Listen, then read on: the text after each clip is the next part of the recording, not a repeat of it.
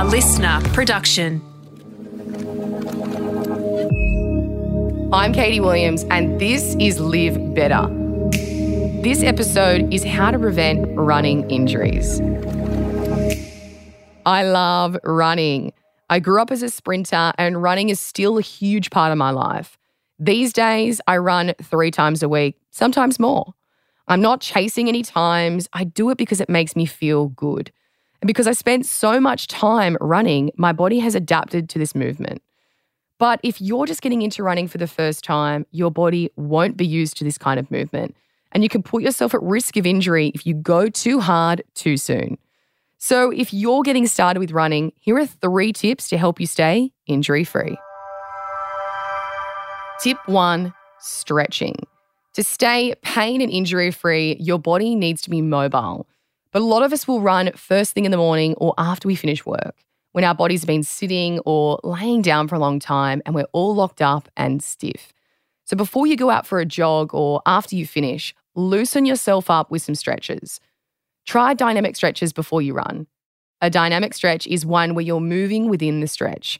So this could be a walking lunge to fire up the quads, a lateral swing to warm up the hammies, a glute bridge or clams to start firing up the glutes. And we can't forget our calves. We could do calf raises or even calf bounces to activate the calves. Do these stretches for a few minutes before you start your run. And the reason why you want to do this is because you want to target your lower muscles in your leg. That's hamstrings, glutes, quads, and calves. After you finish your run, cool down with some static stretches. These stretches are when you are standing still, targeting muscles like hamstrings, quads, glutes, and your calves.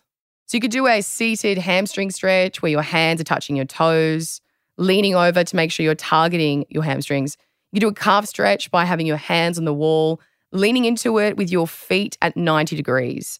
You could also do a half pigeon, which is a yoga move which will help target your glutes.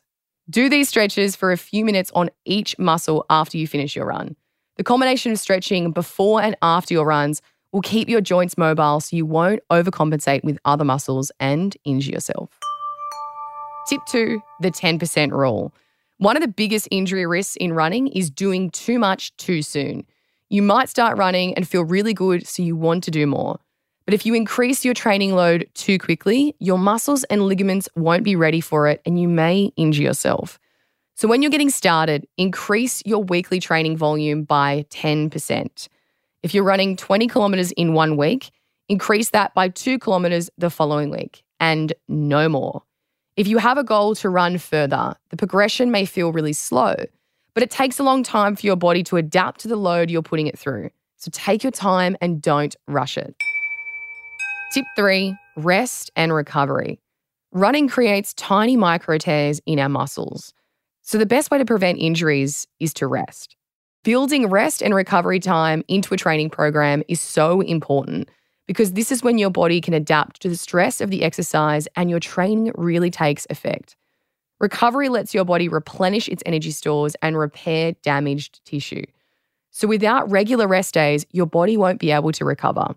Your performance will be hindered and little niggles can turn into injuries and major setbacks. On your rest days, try fitting in a massage, doing some yoga, stretching, or even jumping in the sauna. So, to summarise, stretch, follow the 10% rule, and rest. You can hear more of my health and fitness tips in my podcast, Better For It. I did a 2-week mobility challenge, 2 weeks learning yoga, and 2 weeks of zoo training. I also post a bunch of workouts on my Instagram at Katie Williams.